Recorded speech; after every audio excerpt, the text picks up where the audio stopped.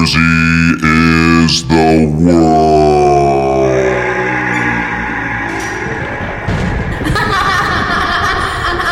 Hi everybody, Chris Gethard here. Welcome to another episode of New Jersey is the World. Now, as I'm speaking, I hear that my voice sounds very deep. It's that time of year where if you have a kid who is 4, someone in your house is vaguely sick all the time, and you are always getting over something that's sickness.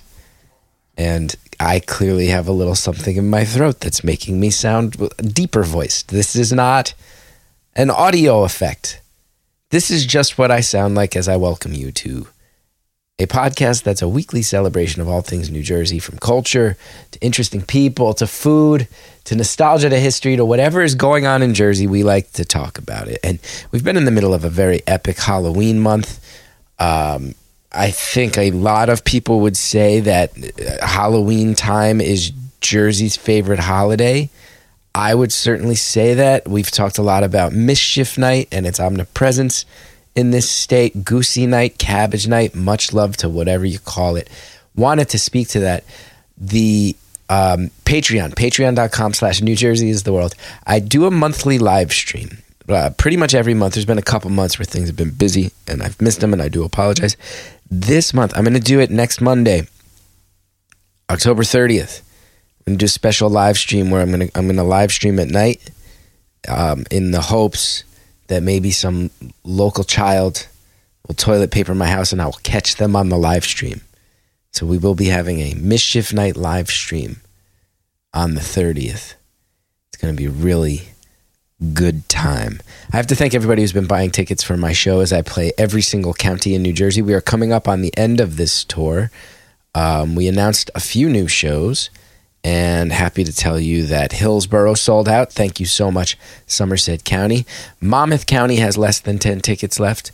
And I think that one would be sold out, except I have a lot of friends in Monmouth County, as do the bookers of the show, as does the owner of the venue, Flux Modern, who we've interviewed on the show, Drew, from his store. He sells furniture, so you can come watch a show as you sit in vintage furniture, and then if you're comfortable, you can probably just buy the chair you watched the show in. But my guess is that one hasn't sold out because between me and Joe and Brian, who booked the tour, and Drew, there's been a lot of Monmouth County punks who know that they have somebody who can get them in for free. And I want to get you all in for free, but there's only 10 tickets left. I think less than 10 now. And if you're not buying a ticket and I can't get you in, I don't want to hear about it. You Monmouth County punks, you boardwalk freeloaders. I see you out there, and I can hear a whole bunch of you giggling right now. Because that show hasn't sold out, which is wild, because Monmouth County is chock full of my people. And that's my guess. It's a whole lot of you are going to ask for guest list spots, and guess what? I'll do what I can. But if you don't buy a ticket, I don't want to hear about it. Mount Holly tickets are going well. And we just opened up the last 2 of the last 3, right? We have not announced our Cumberland County date yet. But November 18th, I'll be in Turnersville, New Jersey. November 25th, I'll be in Woodstown, New Jersey.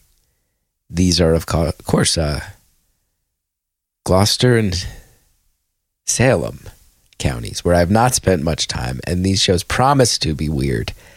So please, if you are within spitting distance of Turnersville on November 18th or Woodstown on November 25th, come on out, because who knows how this tour is going to end as we hit up Gloucester, Salem, and eventually Cumberland, which will be on sale any day now. ChrisGeth.com for all those tickets. Thank you to everybody for indulging me on the show plugs. Been having a lot of fun over there at the aforementioned Patreon. A lot of people have been leaving hilarious comments on the episodes. It's such a good community. We have inched back up to 500 members of the Patreon, which is nothing to sneeze at. So thanks, everybody. Thanks to everybody who's been leaving voicemails at 973-780-4660. Thanks to everybody, our friends in Jackson Pines, who really enjoyed us talking about the tradition of neighborhoods that have one house where a rumor spreads that a witch lives in the house. That seems to be something that was not just in my neighborhood. That's very good. People informing us that Mischief Night also exists in the Lehigh Valley of Pennsylvania, a kindred spirit area in New Jersey, so that's not so shocking. Thank you so much to everybody who enjoyed me ranting about how you track the raisin houses. We're having a good time over there at the Patreon is the point, so sign on up. We would love to have you. And remember, Monday night, Mischief Night, the Turnpike tier, we're doing our Mischief Night live stream where I'm going to monitor my front lawn and see if I can catch any local youth throwing eggs or toilet paper, and I'll go and chase them and scream and yell and not actually be mad, because that's the Mischief Night tradition. So if there's ever been a good time to join up or to upgrade to that Turnpike tier, now's the time to do it. Okay, this week's episode, very excited. Of course, Mike D tracks down the coolest people to interview as part of our Halloween month-long celebration. We're talking here with Michael Jasorka. Mike D is following the true kindred spirit, has a very nerdy love of New Jersey that mirrors our own, and loves the minutia and puts the work in. Michael's a cartoonist and has done multiple works about boardwalk culture and New Jersey in general. And specifically, I think Mike got teed up to his work because he recently, last year, released an illustrated rendition of the actual employee handbook that used to be handed out at Wildwood's Castle Dracula, which is just the coolest thing. So, obviously, we needed to talk to him, and Mike D stepped up and did so.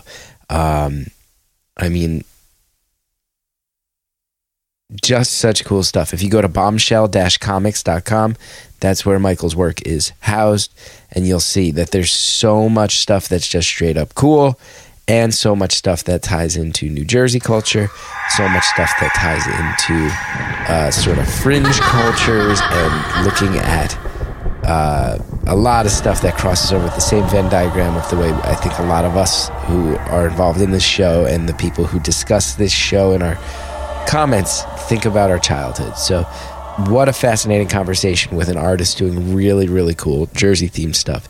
Here is Mike D's conversation with Michael Jasorka. Hey, everybody, and welcome to New Jersey is the World, your favorite podcast about New Jersey. Or maybe not. That could actually be a complete lie. I don't know why I said that. But it's October, which means it's our favorite month of the year. And I am really, really psyched to be here with somebody incredibly cool that I want to introduce all of you to, who is Michael Jasorka. Hey, Mike, how are you?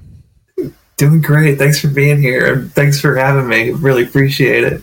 No, I'm really excited. And the reason, so people who listen to the show before, one of the things that all of us are personally obsessed with, but me especially, is I love people who make things where they become obsessed with something that on the surface would not seem like you could actually make an entire piece of art, a series of art out of it.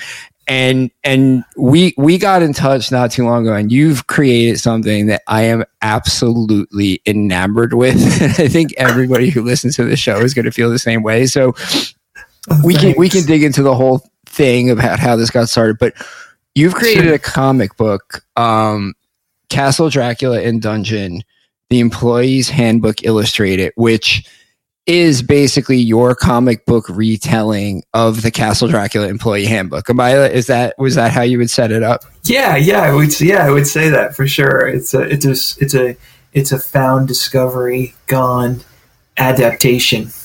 Because it is a real pamphlet from 1977 that they used to give to the original cast members. So if they had any quick questions about anything from what they should wear to where they should be, how they should get into the ride, all different types of things, and they just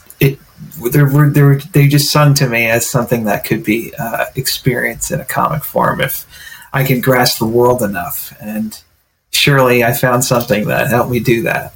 Yeah, this is so much fun to read. So I know what Castle Dracula is. Why don't you explain to people what Castle Dracula was? Because I think there might be people who've never heard of this pretty incredible place. It was something that I grew up and I always knew what it was. I was essentially terrified of this place from the time that I was a small child. So yeah, give us the background of what Castle Dracula was. Sure. Well, Castle Dracula was a ride on Wildwood's Boardwalk in Cape May County, the southernmost tip of New Jersey, and just basically above the famous Cape May, which is known for its own architecture. But the Wildwoods have been really synonymous to the 1950s because of their motels, and really the boardwalks have thrived alongside of all of great boardwalks in New Jersey, especially Atlantic City, and at times rivaled what was going on there with entertainment for sure. But of the four piers at the time, one of them had a dark ride that was amongst other common, boardwalk rides, seemingly. And then you had Castle Dracula, which was a 3-story, which 2 stories were used, but it was built over an old tunnel of love that was from the basically the 20s into the 30s, and was always just really this. And they changed themed a few times before Castle Dracula was built on top of it. So it allowed for them to already have a dungeon boat ride, made of this old tunnel of love. So it was really ingenuity. There was a lot of artists that came together in the local community. What was amazing about Wildwood is that it really was like a dreamer's kind of world there in terms of the real people that live there, the builders and the contractors and the cement people, and all of them were, still some of them are like building golf courses in southern Jersey. One of them is in his 70s. He used to build a lot of the motels in Wildwood with some of these builders. And so it's a really cool locality kind of thing that it's a fun history that plays there. But surely the family that ran this pier, had a history, of course, on the boardwalk and running games, and they're amazing guys, and they're a group of brothers, and they really went into this enterprise of this boardwalk together. And Castle Dracula ran from 1977 to 2002, and was burned down by what were 2 kids playing hooky from school, basically. As kids do, right? That would be a very Jersey thing to do when you're playing hooky, is accidentally burn down the local haunted house attraction. And that's actually one of my favorite parts of the comic is I guess we're skipping to the end of the comic, which I think is fine because people know, we know that it burns down, right? This was like a pretty big news story at the time. Like I remember definitely reading and seeing about this. Two kids. Were those kids ever, they were caught, right, and punished? You sort of have a cool illustration in the book of them sort of fleeing Castle Dracula, and a very like stereotypical like mustachioed detective is there with his badge out. Is that actually what happened? Yeah. Apparently he saw them earlier in that time frame, and he's thinking, why would these 2 boys be out, not at school? This probably was going on in his head. And sure enough, he starts seeing smoke from the castle, and he was the first one on the scene and caught them coming out.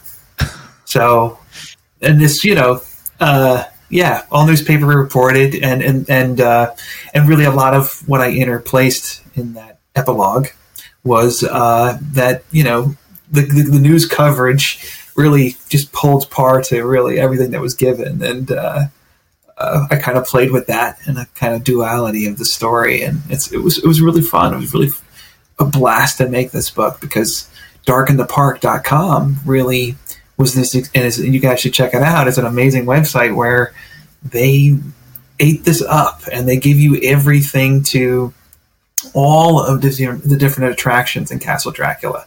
Not only the dungeon boat ride, but the walkthrough that exists of the castle. And both had to be, fully stocked with employees every summer. And these were kids that were getting pretty lethargic, in these dark circumstances of, having these long hours in the darkness, where some of them just were going nuts being there. But they had to make, whatever they could of it. And stories can ensue. It's just a fun world. And Dark in the Park made it so easy. And I was researching my first Wildwood book, which is called The Wildwood Days of Doo-Wop, where I did a story of the motels with a longtime historian from Wildwood, who I read his first motels book, and I thought to myself, okay, maybe he'd want to, help me edit this book if I can do it. And so surely I'm researching a lot about Wildwood, and of course I'm bringing back my own memories of seeing Castle Dracula, not going in it as a child. I was just seeing it from afar.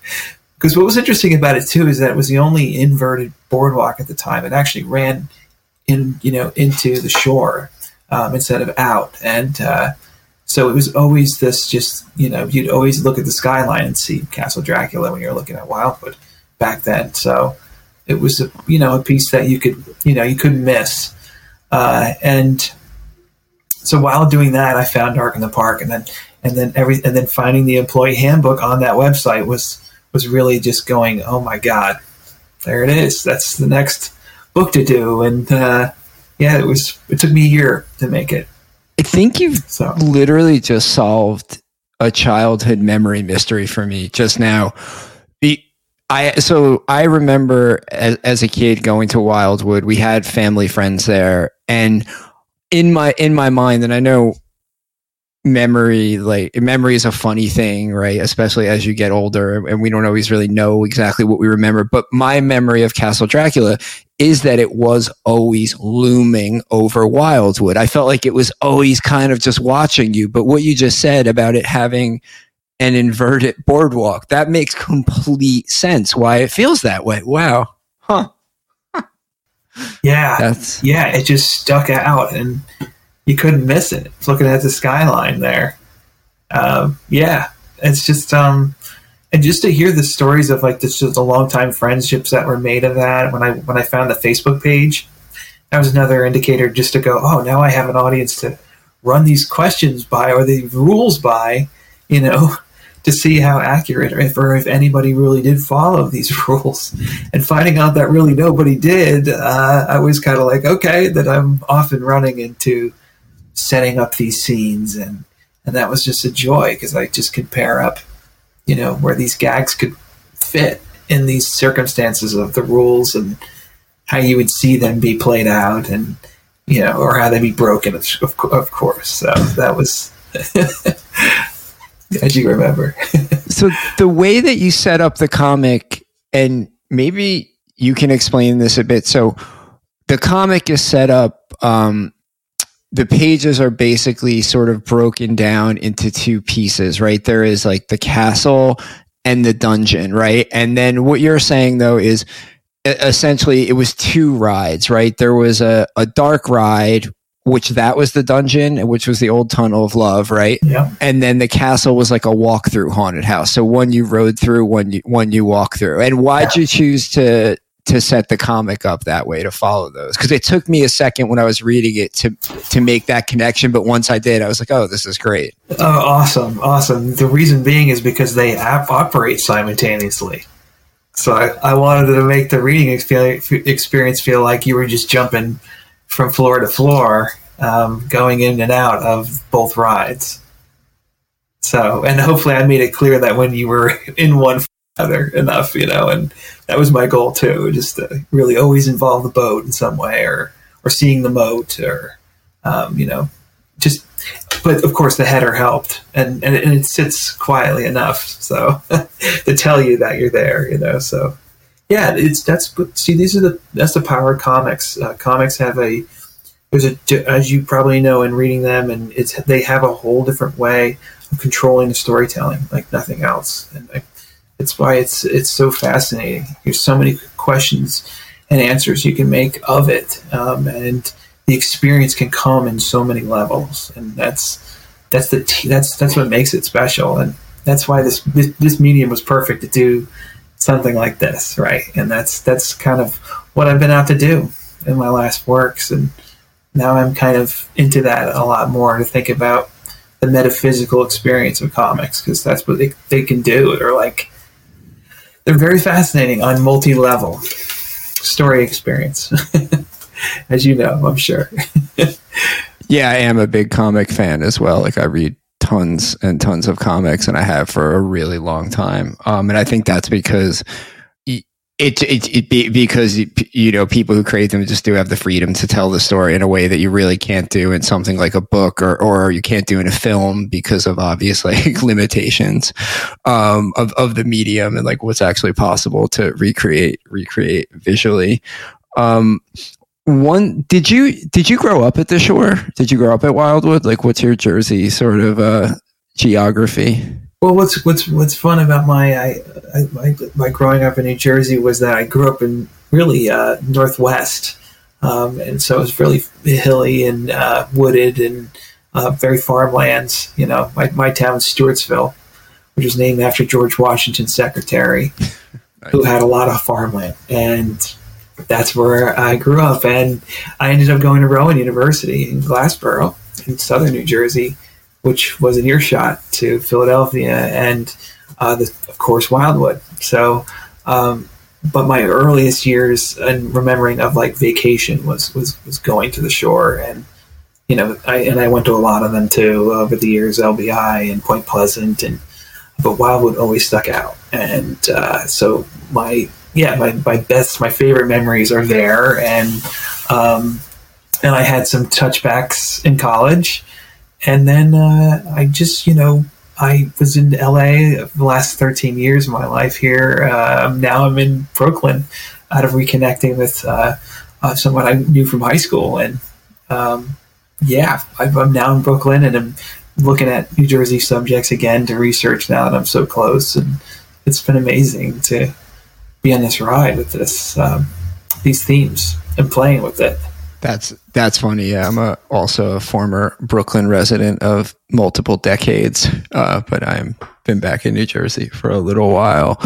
When did you first actually find the employee handbook? Like, when did this come onto your radar? Right. So again, just for people who haven't seen the comic yet, it is based, right, on, like you said, on an actual artifact, the actual handbook that was given to, like, what I'm assuming were like the teenage kids from Wildwood who worked at this place. Yeah, apparently the first year staff got it, maybe the second year staff. But you have to remember, this ride went, almost 30 years. So this was long out of anybody even knowing about it, probably way in. So, but for someone to have kept it, this woman, her name was Anita Wheeler. She had apparently kept it sometime and scanned it, took the time to do that and send it to Dark in the Park. These guys scanned it, maybe the live one for what I know, but they're two brothers. They were Wildwood fanatics, and ride enthusiasts, and, dark ride, enthusiasts. And, I told them, hey, I'm going to reference your website and my book. I just want to let you know. And they're like, are you going to have a release party? And so we all hooked up for that. And, it's just a really fascinating world that to think like people spent not only like one summer doing, they spent like years. Some of these people went back and like every summer to work at Castle Dracula, and eventually became probably management, and all that kind of lore that could play into this. It's just I would love a great doc on this, and the people that work there, I think it'd be fantastic. And I hope this book does whatever it can do, and to make people rethink about New Jersey history too. And I love this state. I do think it is the world, because it's got a lot of everything. It's so diverse into its makeup and its lore, and reading Weird New Jersey when I was growing up was major part of even just learning about like different counties and stuff, and it was a blast just to get into that, and I still think to it, and I still have ideas from all that world. It's just great. So it was finding that employee handbook and just seeing how charming that whole thing was, that this woman scanned it, was just like, wow, how cool. The rules too, right? Because it's an employee handbook. A lot of what you were drawing in the comic and writing about are different rules that people would have to follow. One thing that I noticed right off the bat was there seemed to be in the rule book an outsized obsession of the rule makers about like the clothing and the cloak and like the care of this cloak, right? Like it seemed like there weren't really detailed rules for things you'd think about, like maybe fire safety, but there were pages and pages of rules around like your cloak and washing it, and you know, you won't get your deposit back if it's not cleaned properly. Like that just seemed to me so insane, you know? Yeah, but I guess it was a way for them to like save a buck, I guess, you know, and you know, linen services near the beach were like, you know, they were everywhere. So I think that there, you know, and again, you're talking, you know, major families that were in Wildwood years and like, you know, had a lot of that kind of connection there locally, you know, but especially seasonally, as Wildwood goes from like, you know, a town of probably less than 8,000 to 20 or 200,000, you know, in the summertime. So it has a major influx of the seasonal shift, and it's fascinating. It's fascinating, and the spirit that gets involved to that, right? Because they know it's temporary. You know, time runs out there, and but time is also like it's such a part of the rule book. It's in the rule book. One section is called time, right? And it's so fascinating. Like it matters in a business, and no matter what kind of business, and especially like something as weird as this, and how they must have tried to save time, right? To put on makeup, you know, in the probably the moments they had to get to the job after how many days doing it on end. You know, I mean, a lot of them worked weekends too, because it was the summer. Like they were kids that didn't have anything going on. They do 10, you know, they worked 8 days a week, you know. There's another great section of the comic. So basically the setup, and anything where I'm saying the wrong thing, just like correct me. But so basically what you were saying about time is the rules for employees who it seems like all wore some kind of homemade ghoul makeup, basically, right? They wore these robes and homemade ghoul makeup, but one of the rules, which is outlined in great detail, is you are not allowed to remove your ghoul makeup in the locker room or the bathroom. Basically, you need to leave the premises. And you draw a scene that struck me as so hilarious, because I'm sure that this happened, is, you know, a teenager in full ghoul makeup and a hood is driving away and gets pulled over by a police officer wearing the school makeup, which this absolutely must have happened. And the cop is like, "You work where? You're doing what?" Okay. I mean, that's a really hard story for someone to solve, but I can completely imagine this must have happened a dozen times a summer in Wildwood. You nailed it. It was a guy on the Facebook that gave us this exact story. I, of course, expelled upon like what the cop and how the cop was presenting that, you know, but yeah, it was given, and I was like, that's gold. I kind of, yes. It's just gold, because you can't write that, you know. It's just, yeah. And again, it had to have happened somewhere, and surely it did. So it's so funny. Yeah, it was a blast to play with that. Blast to play with these as prompts, you know, and that's because I would give them 2 panels, really, sometimes 4, but really these 2-panel plays at the sequence and what was happening, the before and after, and you know, that in itself is an interesting piece of graphic nature, because you're just getting it in these quick little pieces, right? That follow that rule or don't. Well, the joke is so much funnier when you see. I mean, it's one thing to hear someone tell the story like, "Oh, I had ghoul makeup on, I got pulled over," but seeing it drawn out makes it really, really funny, because you can just picture, especially if this is happening in the 70s and 80s, when I think, as a general rule, police officers were a lot tougher, let's say, they were than they are now, a little more intimidating. And you know, like we all grew up in Jersey with those kind of cops, and then seeing it makes it hilarious. For sure. What county were you from again? I grew up in Essex. So we had Essex. rough, Okay, you're up there. rough law enforcement officers where we grew up in Essex. Yeah. Oh wow. And we're often from the town as well, and grew up there. Yeah, for sure. Yeah, and I mean, even kids that I grew up with, went to high school with, a lot of them ended up. I actually think still to this day work as police officers in some of the towns where like myself and Geth and Nick grew up. So yeah, it was like almost like some of those jobs I think were passed down from family member to family member. Yeah. I think it goes for my county as well, and where I grew up, and it's an interesting like a heritage that comes out of that from New Jersey. You know, the policemen and staying in their their immediate vicinities of where they grew up, and it's a fascinating thing that happens here. I would imagine other states do too, but it's pretty instituted here. And New Jersey. It's especially interesting, I think, when you think of shore cops, right? Because you just gave a rundown of, Wildwood goes from whatever, 8,000 to 200,000 people in the summer. And I think every shore town, right? LBI probably goes from 2,000 to 100,000, so, like multiples of like size growth for 4 months a year. So you probably have police who for 8 months of the year, right, the worst thing that happens is a cat climbs up a tree, and then come June, they're dealing with essentially like a small scale riot every night. It's just becomes a whole different thing when you think about like shore policing. Oh, totally. Because the spirit coming there too it's all temporary. They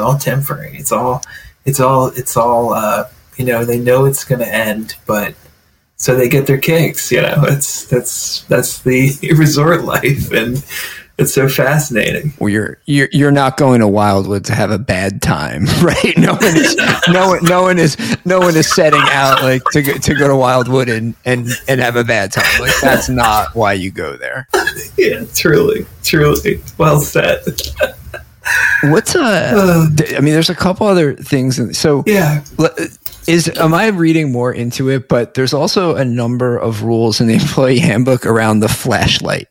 So I imagine everyone who worked there, it seems they were required to carry a flashlight, but there's several pages of rules around like what to do with the flashlight, what not to do with the flashlight. I mean, what is going on there? I don't know, other than like, I think they looked at it like an asset that they can keep and save money by keeping it within the business. Like they would loan it, and that a good sturdy mag light it was. It's where I kind of illustrated from and reference wise, and its look. They are meant to last, and I guess their theory was again to save money. Just keeping them within the business and into loaning out to their employees that they temporarily had, and I guess I would presume that they probably housed these flashlights in the castle, because a lot of that was, and when we had our signing, I found out from Angelo Nichols, one of the brothers, that his brother actually lived in Castle Dracula. Stop. Everybody that was there it was at the Wildwood Historical Museum. This was 2022, and we were surrounded by a lot of fans and of this castle. And we were all pleased to see Angelo, and he was there to sign the books and just gave out stories, and it was amazing. And he dropped that bombshell, and we were like, "Where do you live?" And he's like, "Well, actually, there was a studio on the second floor." And that's why no one was able to use the second floor, and that they never built that out in the castle, but it was built as a studio living space. And I guess he would probably be there seasonally too, because I can't imagine. Maybe he was there during the winter, but amazing, right? That's incredible. It's just, he's trying to just have a quiet night at home. Maybe he's throwing something on the VCR back then, making a little Jiffy Pop, and all he hears all night is just kids screaming, 2 feet underneath his apartment floor. That's amazing. apparently he was a really kind man. That everybody called him like the nicest Nichols. His name was John, and maybe he'll hear this, and I wish him well. And Angela was a joy to be around. He was really nice, and he gave a lot of insight. And unfortunately, the insight was after I ran off and did my own thing with everything. But he was quite pleased with it, and he was pleased that I drew him and allowed him to have a part in that. And I think the poignant part, of course, what he says during that last that news interview he did, and he says, "I remember the day, and I'll never forget it." He told me, he's like, "You've captured it well." So I was. And I've been fortunate doing these nonfiction books. I have, last couple of them, I've been very fortunate with the feedback I get from, real subjects that I'm interpreting through my eyes, and it's a joy to do that. Well, it's very clear that it's really cool. You're interpreting all the people that and there's a couple real people that appear it throughout the course of this one. I mean, you're doing it with a lot of love. Like, clearly you have like a serious amount of just love and see why people, enjoyed this place existing. I don't think it would be really hard for people to look at this and not, and think that wasn't your reason for doing this. Oh, I appreciate that. Thank you. It's almost impossible though to talk about Wildwood in general, but without talking about drugs and alcohol. And there is a very, realistically, Wildwood is and has always been a huge party town. I mean, there's no debate about that. But there's a pretty amusing section here where in the handbook, they're basically saying like, there's no smoking allowed, there's no drinking allowed, but it also says there's no dealing allowed, which I found really, really hysterical because you've already said you're not allowed to be doing drugs. So isn't it, do you really have to call out that you can't deal drugs in Dracula's castle? Like, what was going on there? I guess they had some insight, or foresight. They had foresight because probably they're, the business partners around them, everybody knew each other. And, if they heard a story about somebody dealing drugs, at a penny arcade down the way, then, maybe it'd be a good idea to put that in their employee handbook, it's as simple as that, and I think that Angela alluded to that they just got together one day and they just wrote it out, So this was actually written by the Nichols family? Like they themselves actually put this together? Mm-hmm. That's pretty cool. Yep. It's all really thanks to Anita Wheeler. I gave her the first thanks in the book because it's like, if she didn't upload them or scan them or whoever did of that employee handbook she kept, I would have never, that idea just wouldn't have maybe popped in my head, I don't know. But I'm glad it did. And it's been so fun because the people that love that ride, really just have a story and they're always funny and always interesting. And it's just such a cool piece of history. For sure. It is. I would not have, this is one of those, artifacts that I would not even have thought existed, right? Who is going to think, oh, well, there was this, Dracula's castle, everyone knew this haunted house, but who's going to think, well, was there an employee handbook for this? It's just not a common thing that, I think that was what's so incredibly interesting to me about this, and I sort of touched on at the beginning of us talking, was it's such a small, minute thing, but it's so fascinating when you dig into it that this is still floating around out there. Although I imagine your version is a million times more entertaining than the original, which I doubt had such a great illustration. I mean, but it's just a long, beloved ride. It's just. There's probably so many different, I just love that this hopefully can paint a picture too. And that's the best thing that comics does. In between the pictures that you're given, you start to put the imagery together, and that's another beautiful thing about this form. And people that I meet and get feedback from, they like my books in different ways. And it's just oh, that's great.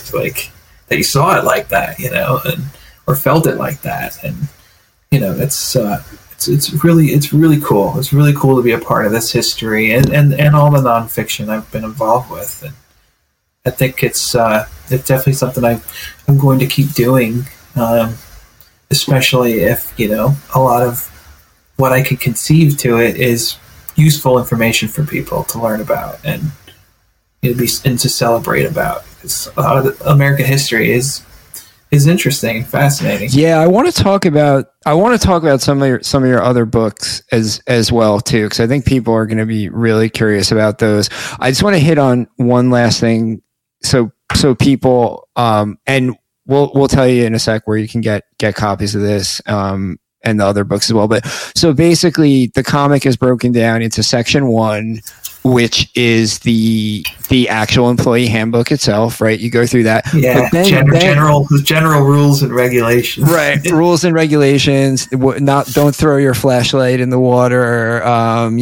Make sure you return the key to the restroom. All the important stuff. Oh yeah. And then the epilogue, part 2, covers the fiery demise of the ride itself. What kind of research did you have to do for the second part to put that story together? Well, certainly there was the articles that covered it that I found through. They were called the Wildwood Leader. I think had one which love it already. Was a former local Wildwood newspaper that's long gone now, I think there was just a few different accounts or a few different newspapers that covered it enough that I was like, okay, I could get this. And I knew the entryways to it. I was able just to basically plot a picture to, how they got caught, and to, the theory that they played with fire some way. Some theorized that they lit a torch, and it was in that this torch somehow fumbled. My taking with that was that they would take this torch that they wrapped a t-shirt with, and they lit, and they were going to light a bigger torch there was these fake torches in the castle. And as they were trying to do this thing broke, this post. And so the fire that they were holding also fell. At the same time, their gas that they were carrying also made this trail, and it basically chased them out of the castle in the book. And that was a fun way just to play on, what could potentially happen. And of course, at the doorway is opening up as this undercover cop who's saying, "Hey, you two." I mean, it feels like that's something I might have accidentally done as a teenager, because I definitely made torches pretty often as a kid, probably because we were so obsessed with D&D growing up. And I definitely was not the most coordinated kid, so there's a very high chance that I might have dropped that torch somewhere and burned it down. Oh yeah, that was it, right? Once it burned down, that was it, right? There was no sort of plans of reopening, recreating, right? It was sort of a unique place that couldn't really be remade. Yeah, it was just the modern, material cost of materials. Also, it's on a way different plane now to build something like that, than it was then. So not only that, but the plans to build it were in the castle. They got burned up. So, yeah, it was just, and all the people that, of course, made it are long gone, and were involved with making it are long gone. So, it's a sad tale of that, but nothing ever lasts forever. And boy, that ride had a long ride, if you look at it from 1977 to 2002, I think it went longer than a lot of people thought. There's, I'll tell you, as deep as I got, there's theories of, espionage and all this stuff around how this castle went up in flames, and it wasn't these kids, and, that the sprinkler system was turned off on purpose, and all these different, but that becomes of story. we get to see how it changes. but it's cool. It's so fascinating, right? Anytime something burns down in New Jersey, the first reaction is, oh no, but the second one is, oh, somebody did that for the insurance money. So that I feel is just anything I've ever heard of catching in fire, even things that I assume have no insurance value whatsoever. Somebody is always like, oh, they burnt that down on purpose. I'm like, that's a hot dog stand. It can't be insured for more than, $500. This is not nobody's getting rich off this fire. Yeah. So just, have you ever been to the Coney Island one? They have a dark ride in Coney Island, which is pretty cool and still running. And it's, a lot of I'm not sure. I don't think animatronics is the right word because they're not quite that advanced, but the spooky monsters inside. A lot of those are really, really old and were taken from other dark rides at Coney Island that closed over the years. And they just started all like putting them into the one that's still open there. It's pretty neat one to go into. I will definitely do it. Right now my eyes and my eyes of history are on Cyclone, the roller coaster. I think it's so fascinating, Oh yeah. That replaced the first roller coaster ever. Yeah. Ever seen, which is so fascinating. And if you see pictures of that, look up pictures of the first roller coaster in Coney Island. It is absolutely amazing. Was it the Thunderbolt? To see those photographs. It had a unique name to it. The inventor's name was in it. It's called the Switchback Railway. Huh. Look up pictures of that. It's fascinating. I can tell you my favorite Cyclone story, which was related to me. I used to spend a lot of time at Coney Island. I lived right up the road from it. Right. And one of the workers that I wouldn't say it was a friend, but just someone that I had chatted with a number of times over the years. So we would always just kind of go back and forth. And he told me this wasn't that long ago. I would say this is probably in the last 15 years or so. One day the Cyclone goes up, and it gets to the top. And as it goes down the first hill, the entire roller coaster grinds to a halt, just stops. And they can't figure out why. And they have to call the ESU, the Emergency Services Unit, which are if the New York Police Department needs police, it's who they call. So they go and they climb up the tracks and they put some ropes up and they're able to bring everyone safely down by walking them down the tracks. But it takes a couple hours and, people are understandably very scared. It's not a great experience for anyone. But they get the people off and they start to investigate why the ride has stopped. And what they found was someone riding the ride was wearing a wig. And when they went over the first hill, his wig flew off, wrapped around the axle of the Cyclone, and jammed the Cyclone. So it was actually a man's wig was all it took to stop the Cyclone from going down. I always think about that story. I'm like, wow, if a wig can stop a roller coaster, that's pretty wild. Great New Jersey folklore right there. Or New York, rather. That's excellent. Yeah, that's fantastic. Wow. Favorite story. Wow, because it was a ride prior to it that the wig fell off. So when their ride was up, it was on the track, and it caught while they were coming. What? Maybe cranking up, or I guess just like going because it was at the just about to go over that initial drop, right? As I think they're called dogs, those little wooden pegs that bring you up to the top of the first hill, and that was it. Their whole thing grinds to a halt. Wow. Amazing. Yeah. I think this is actually, if you've ever. The movie Annie Hall, they show this a little bit, but there was, when I first lived near there, another second roller coaster called the Thunderbolt, which was no longer open, but there was an actual home, literally an actual house built underneath the Thunderbolt roller coaster. And there was an older woman who lived there named May Timpano.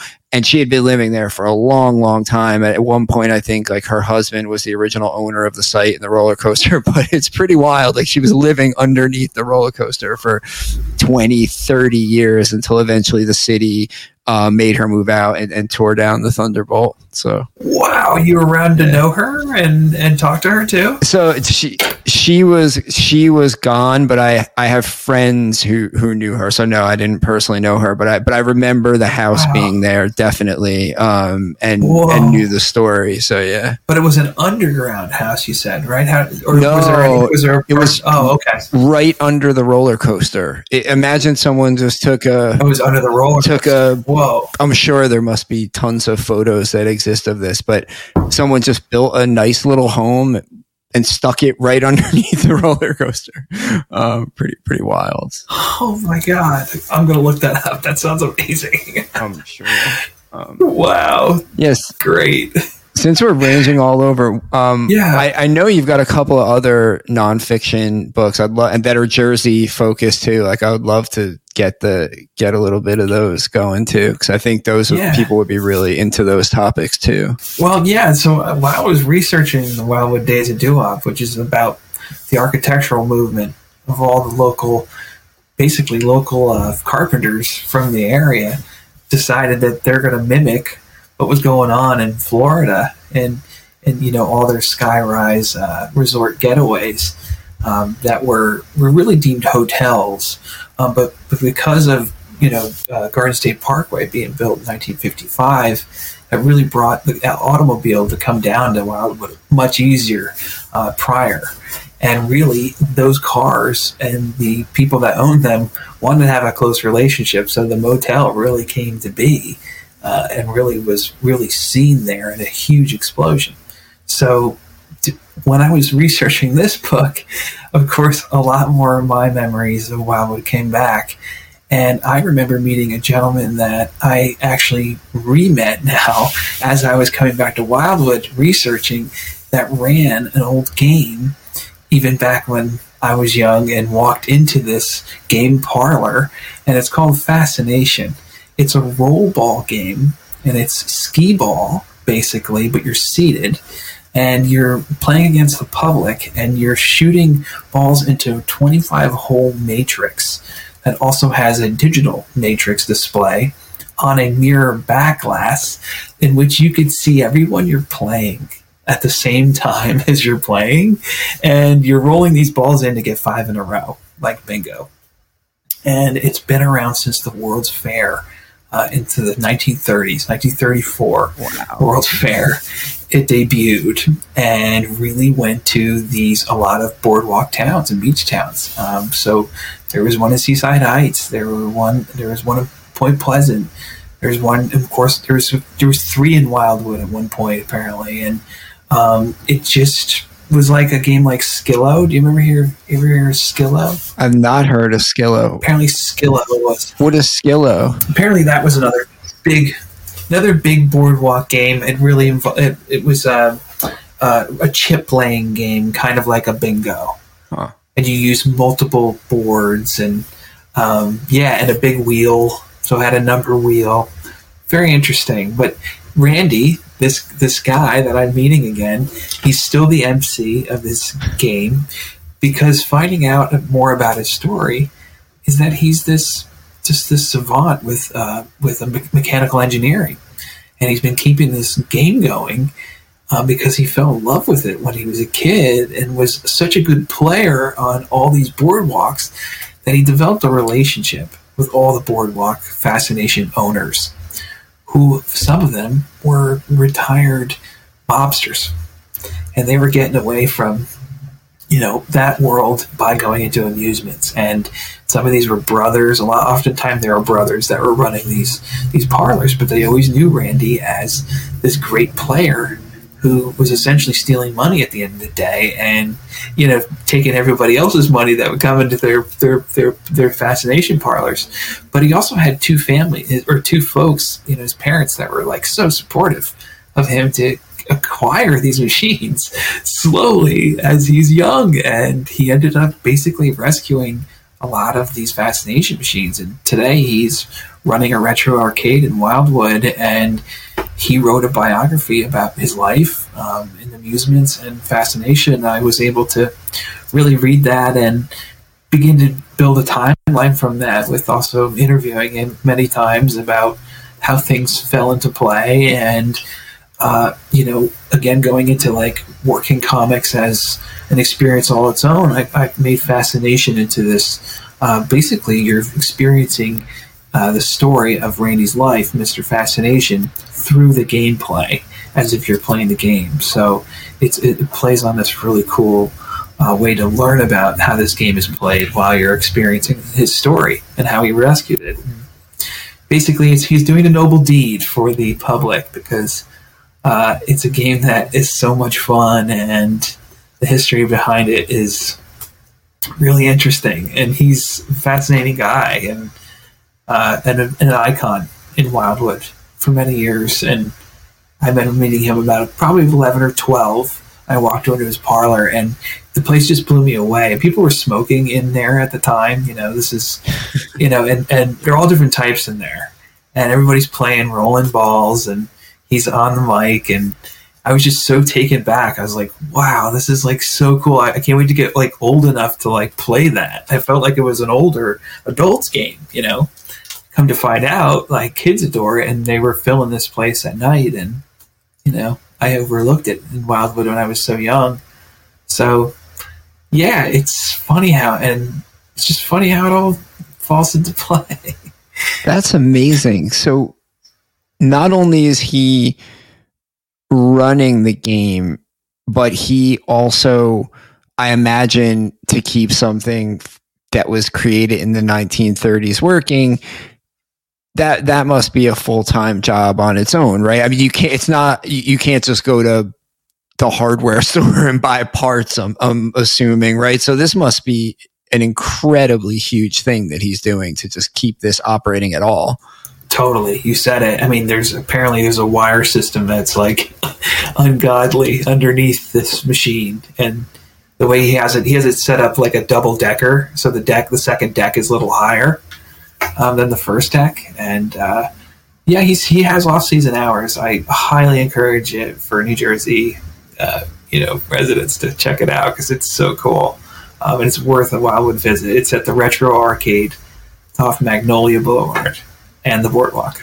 I'm absolutely going to check that out. I mean, this is the kind of thing. Yeah, this is the kind of thing that I personally love. All this stuff, because I worry sometimes when the Randys of the world are not around anymore to take care of this. I really love pinball. I've always loved pinball since I was a kid, and I know it ebbs and flows, and sometimes it's cool for a year or two, but I worry about pinball because when you talk to people who are into it, the biggest problem is similar to this, is nobody knows how to fix these things anymore.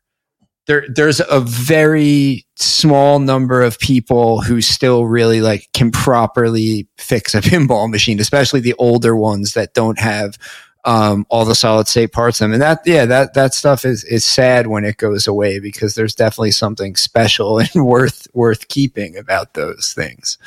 100%. And as you've probably seen, I reflect upon a little bit of that in a book called Destroy Centaur, which is about the Bally game from 1980. And, the characters from that, being so iconic in my story, actually, come to be in the future. Because bioengineering is already happening. They're taking things that were created, from the commercialism world into real beings in my book. And so they come back to Earth to play all the leftover Centaur machines as their way to let go of their life. And so I played upon this whole theme because it's so fascinating. These are relics that are made of dust. Yeah. It's cool. It's really cool. It's special. It's really special. New Jersey was such a state for manufacturing. The whole diner manufacturer capital of the world, and of course New York, American Machine and Foundry. So I did a book about finding an old American Machine and Foundry bike on a rooftop in Philadelphia, and they ended up owning Harley-Davidson in 1969. So my bike is from what's called the muscle bike era. And so muscle bikes were the bikes that were made to look like motorcycles for kids that were going to get old enough they would buy a motorcycle. And so they really disappeared into bikedom because of BMX world. BMXing, kids would take these 5-speed, 3-speed bikes that had shifters that were outlawed by 1974 off dirt jumps and break them, and basically no repair to these Japanese made parts. But sure enough, I find one on a rooftop a year after I get out of Rowan University in 2008 on my friend's rooftop, and sure enough, I'm finding the serial number. There's one man that has all the serial numbers of all these bikes out, and I think he's in like Wisconsin or something, and he was able to tell me information. He was able to send me a catalog, and he gave me a condition report, which was really fun. That's cool. So beginning to kind of like get into my more immediate world has been really fun, and I'll get back to more of that too. And because New Jersey it was really fun to grow up in the North and actually go to school in the South, because the South had a whole different way of like how people were coming there and getting to know it. And there were a lot of North Jersey kids at Rowan, but a lot of who I were meeting were South, or even just like big Philly kind of kids. And it was an interesting locale.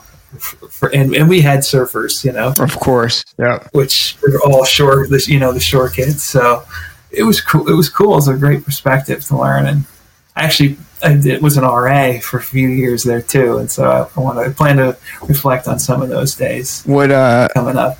What do you have? What are you working on now for your next project or two, or at least ones you want to talk about? Yeah. I'm doing one last Wildwood book because everybody's saying, hey, what would it be? And I say, well, I guess it's got to be the tram car. The tram car is just, it just turned 75 down there, and people adore it. And there's really cool stories around it. And I think I found a fun way for people to experience it in a comic. So it's going to be cool. It's going to be real cool. And so we'll have a release party.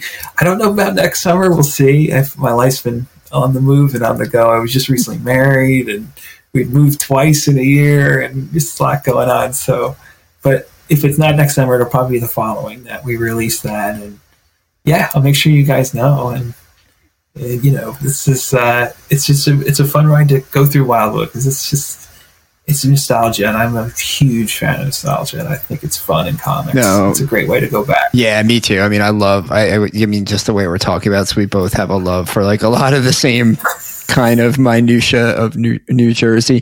The best way for people to see all your work is at bombshell-comics.com, right? Yep. They can go there and see everything. And then I know you said Barnes & Noble online, Amazon, right? You can also get those. Yeah. You can type in Castle Dracula and Dungeon by Michael Jasorka. I imagine if they punch your name into, all your books will come up there as well, right? Yeah. Those the hardcovers are really available all there, but then if you want to get the soft covers, they're all through my website. So my Instagram is bombshell_comics, and you can see what I'm doing on there and keep up with what's coming and where I'll be.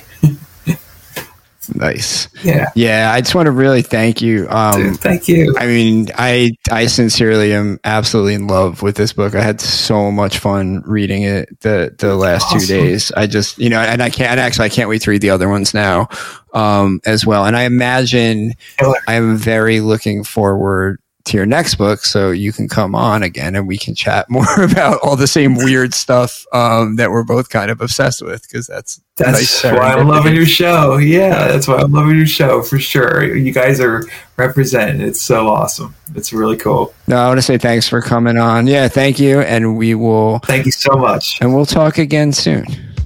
Okay, great. Take care. Bye, guys.